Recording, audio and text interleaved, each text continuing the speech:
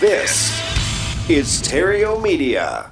Everybody wants to raise $20 million. I mean, everybody wants to raise a ton of money, and that is just probably not a great idea. In fact, one of the things I always say is the best way to raise $20 million is go get $500,000 and go do some good.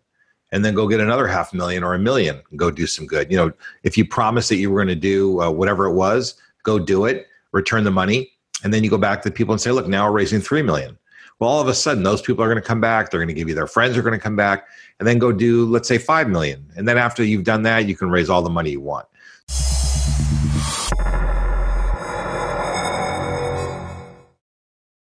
Hello, I'm Matt Terrio of Epic Real Estate, and welcome to another episode of Thought Leader Thursday. So today I am joined by an entrepreneur who began his career as a CPA with the prestigious firm of Pricewaterhouse, and during his time with the company's entrepreneurial services group, he immersed himself in the real estate syndication business. After reviewing hundreds of partnership agreements and preparing as many tax returns, he left Pricewaterhouse in 1986 to start his own syndication firm and raised several $1 million in 3 very short years. By 1990, he had built a property management firm of more than 40 employees with a portfolio exceeding $100 million. He continues to syndicate real estate and other assets, as well as counseling other promoters on successful syndication strategies. And my favorite part of his bio is that he's a fanatical Dodger fan. And if you want some free advice from him, invite him to a game. And he's all mouth. Just make sure you are rooting for the right team and he'll give you what you want. So, or you can just listen to him here as I get him to reveal his biggest secrets of the private money game. And he's got his own new podcast that just revealed as well. And we'll talk about that. So please help me welcome back to Epic Real Estate, Mr. Joel Block. Joel, welcome back. Matt, you're too much. I know, this is like our third time recording this, and you know the little gremlins got into our internet digital world and messed it up. So let's recreate some magic and retell your story and share with people how you can help them. Does that sound good? Whenever we sit down, we always figure it out. So no sweat. Yes, we do. Super. So before we get into what you're doing today, you were working at Pricewaterhouse. What inspired you to leave Pricewaterhouse and start your own firm? Well, listen, anybody who knows those environments, as a youngster, I became a CPA. I worked in the trenches. My job was to do the tax work for like 500 real estate partnerships. And the tax work was terrible. I just hated doing the tax work, but I love reading the partnership agreements. And I wasn't that great at the tax work either, by the way. I just didn't have the mindset for the detail and to do all this stuff. My handwriting was sloppy. The dimes and pennies didn't line up the columns right. And, they would yell at me. It just wasn't my thing. But I was really focused on the big picture, the partnership agreements, the deal structure, the strategy, the deal making. And that was my thing. So, it kind of came to a head. And I said, hey, listen, I'm going to go off and do something different. And I went off and started a little real estate syndication firm and never looked back. So it's worked out pretty well. Nice. So you went from, an accounting firm to start your own syndication firm. What type of impact were you looking to actually make that you weren't making over at your previous place? Well, I don't know about impact. I don't know that when I was in my early 20s, I was thinking about impact. Now we think about impact. As a youngster, I was just thinking about, freedom, making money, doing it in a better way, not being told what to do all the time. I knew better than everybody. And here's the thing. When you're an entrepreneur, you can say you know better than everybody, because if you do, that's great. If not, you are the only one who suffers the consequences. So, except for your family and the other people you drag down with you. But, it really, if you want to say you know what you're doing, then go out and be an entrepreneur and take the consequences. And that's really what I was prepared to do. So that's what I went out and did. And listen, I've always been able to sell, and that's kind of where I started. So I was just selling the syndication memberships and deals we were putting together and made it happen. Super. Okay, cool. So let's clarify. What is a syndication? Here's the thing. First of all, the people we're talking to are the active real estate people. These are people that are buying, selling, fixing, flipping. They're people that are rehabbing. They're doing the work, and they need capital from other people. Those are inactive or limited partners. So those are passive people. So active people and passive people need to work together. So when we talk about investors, I'm talking about the passive people, not the active real estate guys. Mm-hmm. So syndication is really the process of putting together a group of people, some passive and one or two active, that are going to work on a deal together. And it's a project. It's a limited term project. So you set it up like an apartment building. You buy it, you rehab it, you rent it out, you do whatever you're going to do. At some point in time, you sell it, you distribute back the money, and everybody made their money, and now you're back to where you were before. A fund, on the other hand, is an ongoing process. It's more like a business. So it gives you, investors put in their money, they expect the money is going to be there for a while, and you can turn that money over and over and over again. So the money comes in, and you go buy some real estate, you buy another piece of real estate and another piece, and you're managing it, you're running it, you're organizing it, you sell one piece, you give the investors some profit, not all the money back, just the profit part. You keep the profit, and then you go buy something else. So as a promoter or as the manager of the deal, as the active investor, it's great to have a fund because it gives us the ability to recycle the money over and over, and we're not scrambling around for the money all the time. Right. So it's basically one raise that runs the business for a while rather than having to raise money for each individual deal. That's a great way of looking at it. Yes. Okay. I have a great vision for this stuff. Just super. Okay. So ideally, it's all real estate investors that listen to this show in some form or capacity. Some are more active than others. Some are more full-time than others. At what point in a real estate investor's career would creating a syndication for themselves and their business, when would that start to make sense? Well, that's something like that. That's a really important question because you're going to be taking money into your stewardship of other people. So you have to be confident enough and you have to be competent enough to be able to take that money, and be able to do something with it. So you have to have a little bit of a track record. That might mean 5 or 10 or 20 fix and flips or whatever. So you're getting your money from hard money sources, private money sources, wherever you get your money from, you're cobbling it together. At some point in time, you kind of realize, my cost of capital should come down because I'm getting better at this business.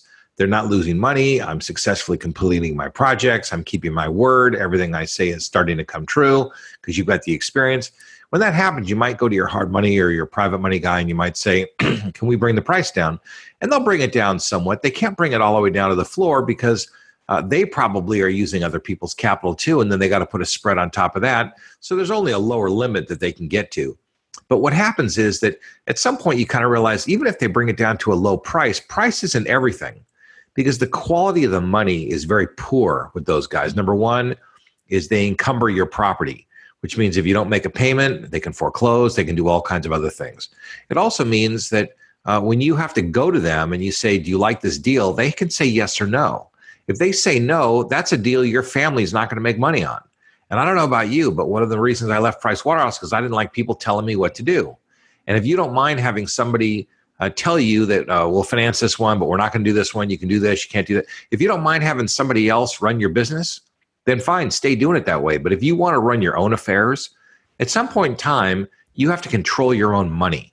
And the way you control your own money is by putting together a syndication or a fund where you're in control. And in order to do that, the investors have to trust you. So they have to have some background. And anyway, bottom line is that you're going to know when you're ready, when you kind of get tired of using private money and hard money, and you'll know you're ready for better money where you control more of the activities. Got it. Okay. So someone's identified that they want to, it's a good time for them to start lowering the cost of their money. They're competent and they're running their business. When it's time to go out and start raising enough money, like to put into a fund like this, what are some of the biggest mistakes you see people make when they go out to do that? Well, first of all, everybody wants to raise $20 million. I mean, everybody wants to raise a ton of money. And that is just probably not a great idea. In fact, one of the things I always say is the best way to raise $20 million is go get $500,000 and go do some good. And then go get another $500,000 or $1 million and go do some good. If you promised that you were going to do whatever it was, go do it, return the money. And then you go back to the people and say, look, now we're raising $3 million. Well, all of a sudden, those people are going to come back. They're going to give you their friends are going to come back and then go do, let's say, $5 million. And then after you've done that, you can raise all the money you want. So number one, you have to recognize that you have to do good on what you do. You have to step up. It doesn't happen in 2 weeks. Mm-hmm. You have to come to the table with excellent property with an excellent opportunity. You have to come to the table with excellent deal terms. They have to be investor friendly. And we can get into what investor friendly deal terms are, but they have to work for the investor. It has to make sense.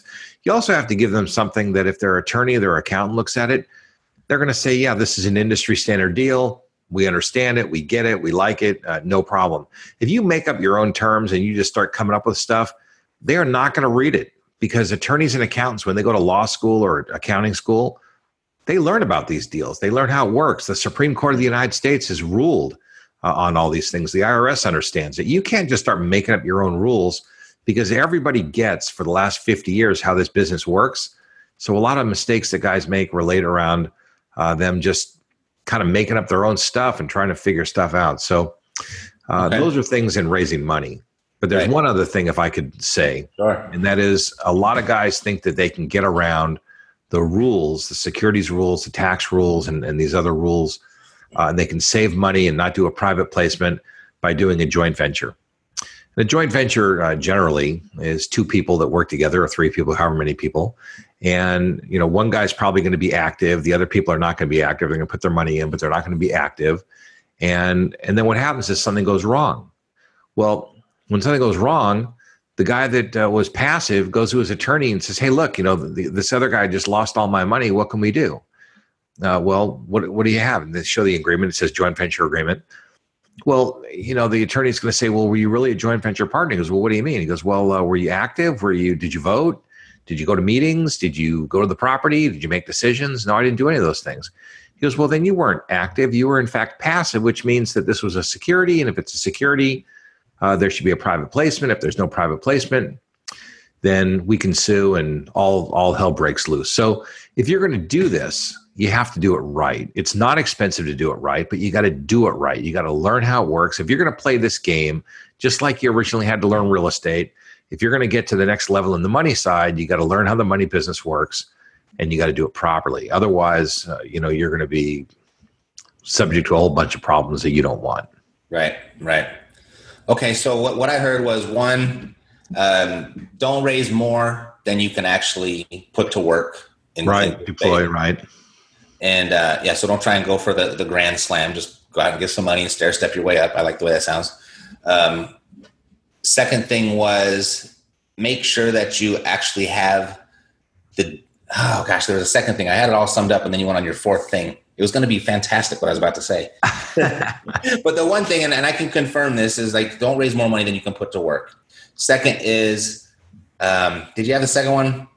I apparently had four of them. I don't remember. You have four of them. They were really good. So if you missed those, go ahead and rewind and you can listen to them again. I had them summed up perfectly. But it's really good advice, because a lot of people out there, they understand that they can get rich with their own money, but you really get wealthy using other people's money. And a lot of people strive to go do that. And they have all different ways of approaches of doing that. And some are good, some are not so good. So you want to make sure you do it right. Let's see. So this all makes sense. Maybe you already kind of said it, because you have your own fund and you've done this before on your own before you were starting to show other people how to do this. What's one thing you wish you knew when you got started? Something you know now that you wish you knew when you got started? Wow. Is there a list? I'll tell you. And sometimes you learn these things along the way. On a scale of 1 to 10, one of the things people always ask me is, every property syndicatable? Can every property be owned by a fund? Can we do any kind of deal we want? The answer is really you can't. On a scale of 1 to 10, I would tell you that properties that should be syndicated are the 7s, 8s, and 9s. If it's a 6 and below, it's not going to be suitable for syndication. And that there's no pure answer here, but if it's a medium to low quality property that doesn't have a lot of juice in it, you can't syndicate that kind of property, because there's just not going to be enough meat on the bone for the syndicator to have some and for the investors to have some. That's a really important thing. So I would be very careful to make sure that you're not syndicating things that can't really be syndicated well. The second thing is, I always advise that there's just not room. Just to back up, that doesn't count like buying a 6 with the intent to turn it into an 8, though, right? Oh, that's different. Okay. Yeah, I'm talking. Buying a 6 that's going to be a 6, or you're going to turn if you can turn a 6 into an 8, that's awesome. I understand. That means that there's juice. But if it's a low quality property, and it's just always going to be a low quality property and there's not a lot of juice in it, I would be very careful. And, very early on in my career, we made this mistake. We bought a property. It wasn't a great property. And it never became a great property. And it was just, it started out as a dog. It was always a dog, and it just didn't work out for us. And so, I would be very careful about doing those sort of things. The second thing that I would be very careful about is never, you can't have two syndicators in one deal. And here's what that means. Everybody wants to go to a big hedge fund and get the money. Oh, I know a billionaire. I know, I got a few things I'll share with you here. So I know these really rich guys. This big hedge fund's going to put money in my deal. Well, here's the thing. A hedge fund is also a form of a syndication because, the money doesn't belong to the guys who are running the fund. They take in other people's money and then they put a layer of overhead for themselves in the deal. So if they've got a layer of overhead and then they want to come in your deal and you've got a layer of overhead, there's only so much money to go around. I mean, there only is a certain amount. So somebody's going to have to get crammed down, and it's probably not going to be the big investor. The big investor is going to cram you down, and they're going to ask for a lot, and that's a big problem. If I give you maybe a third thing here, probably among the best advice is don't go after billionaires. I mean, all the time people say, Joel, I know this billionaire, and he wants to put a bunch of money in my fund, and it's going to be really great. The guy's never putting money in your fund. Billionaires and very wealthy people, $50 million, $100 million, $250 million people just don't need people like us. They generally have an entourage of stockbrokers and other lawyers and accountants. That guy becomes their gravy train. And this entourage is going to protect that person. And they do not want the money going to guys like us because we're outside the fence. And if money leaks out and goes outside the fence, it's money that they're not going to be able to control and make money on. Mm-hmm. So don't even bother. I would be very careful. And there's another reason. When you deal with extremely sophisticated people like hedge funds and these very wealthy people who have incredibly large teams of attorneys and financial people, they tend to be smarter, better educated, and more experienced than most of us. And they can tie us in knots in ways that you cannot yet imagine, but I promise you they can. I do a little bit of expert work in the court system. So attorneys and courts of law will call me for my opinion.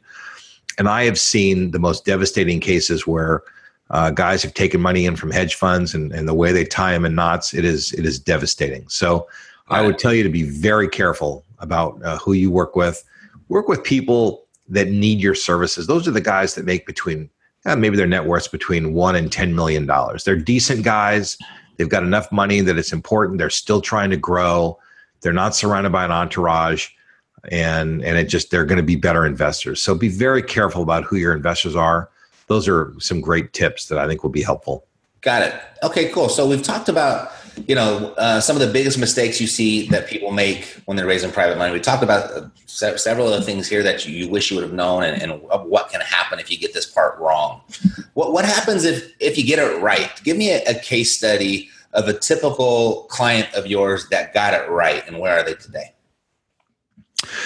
Well, listen, most of the guys do get it right. Most of the guys, if they follow our lead, they'll set up a small fund. And the thing about a fund grows, so it's additive.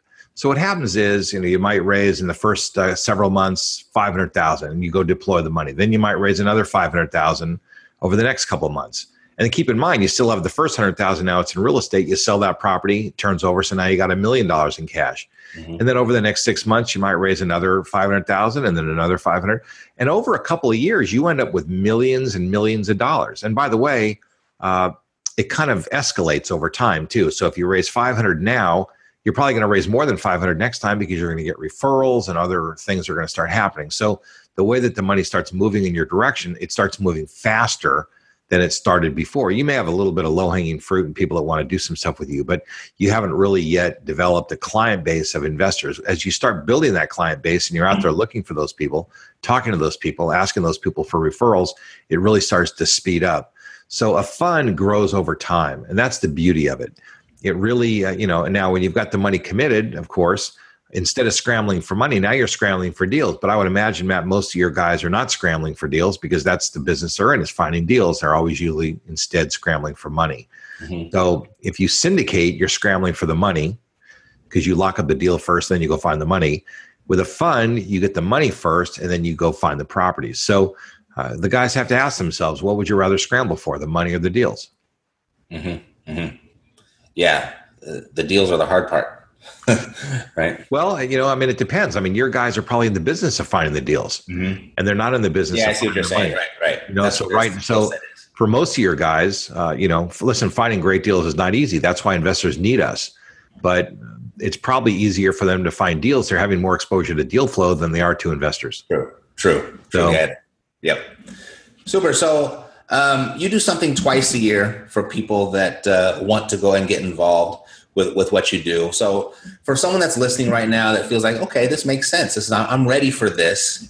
What's the best way for them to seek you out and get your assistance?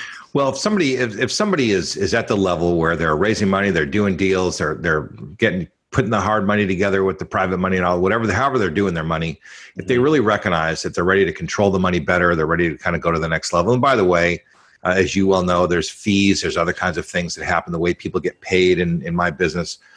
This is the way Wall Street puts the money together. And let me just promise you that Wall Street does it the best way that there is to do it. And so we want to do it more like Wall Street does it. And that's what I show the guys who come there. And so twice a year, we put on a program and 50 guys come out, and it's a relatively small group. Although this one coming up in October will probably be a little bit bigger because it's our 21st national event.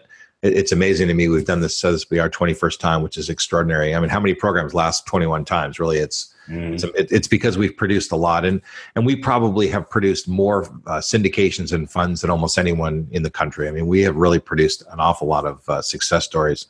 So, that's where it is, and they can go to the website dealmakingsymposium.com. They can learn all about the event. They have to go through me in order to buy their tickets. They really need to talk to me, make sure it's right for them, make sure it's a good fit. And as long as it is, then we'll set you up, we'll put you on your way. And I can promise you that for guys that are at the right place, this is a really good tool. It's a fantastic tool for managing your capital and for making a lot more money. And the main reason that you make more money this way is because most of the guys in your business, Matt, they're getting paid for being smart. Being smart means they find a good property and they make a good profit on it. That's being smart, right? Mm-hmm. But they also need to get paid for their time. And when you're using your own money, which is basically when you're borrowing, it's still your own money that's at risk there. You can't charge fees, brokerages, construction management, whatever all the property management services, whatever all the different labor services that are going into the project, you can't charge anything for those. But when there's a fund and you're like a third party, you can be a vendor to the fund, and you just have to disclose that in advance. And everybody understands that somebody needs to be the broker, might as well be the promoter. Somebody needs to be the property manager. And if the promoter is capable of doing that, they might as well do it. So there's lots of ways to make money so that you make money in the short run, the midterm, and the long run. And it's really a much better wealth building strategy than what most people are executing. But again, you can't get in that until you've kind of paid your dues in the short run. And so, let's take some guys that are really at a high level, that are at the right level, and let's move them to the next level.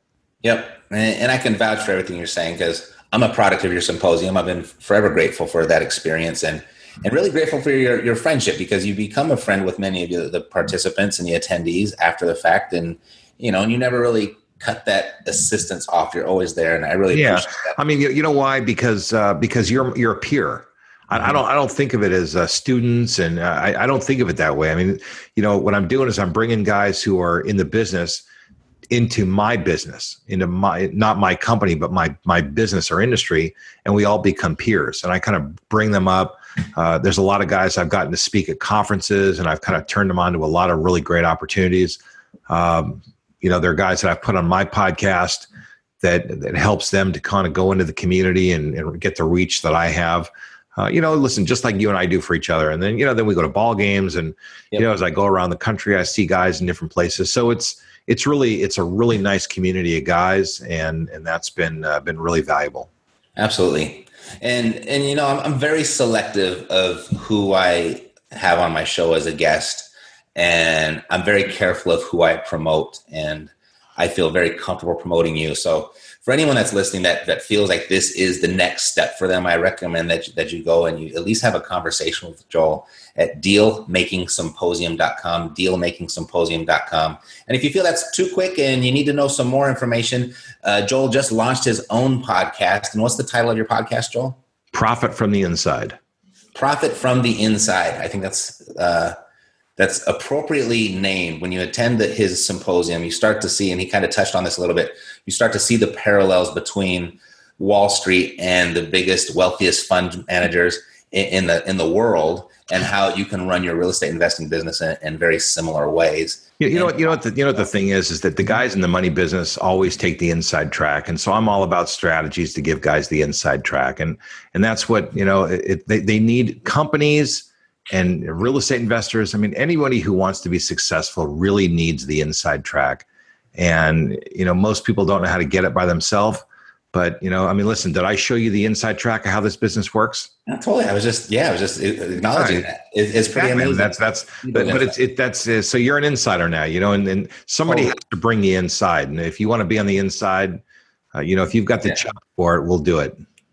Perfect. So if you want the secrets, go to dealmakingsymposium.com and you'll have a quick conversation with Joel and you'll figure out if it's a good fit for you to attend or not, or get to know him even more first through his new podcast, Profits from the Inside. All right, brother. Joel, it's been a pleasure. Let's stay in touch. We'll do it again. Thanks, Matt. Take care, man. All righty. So thanks for tuning in to this week's episode of Thought Leader Thursday. And I will see you next week for another episode of Thought Leader Thursday. Take care.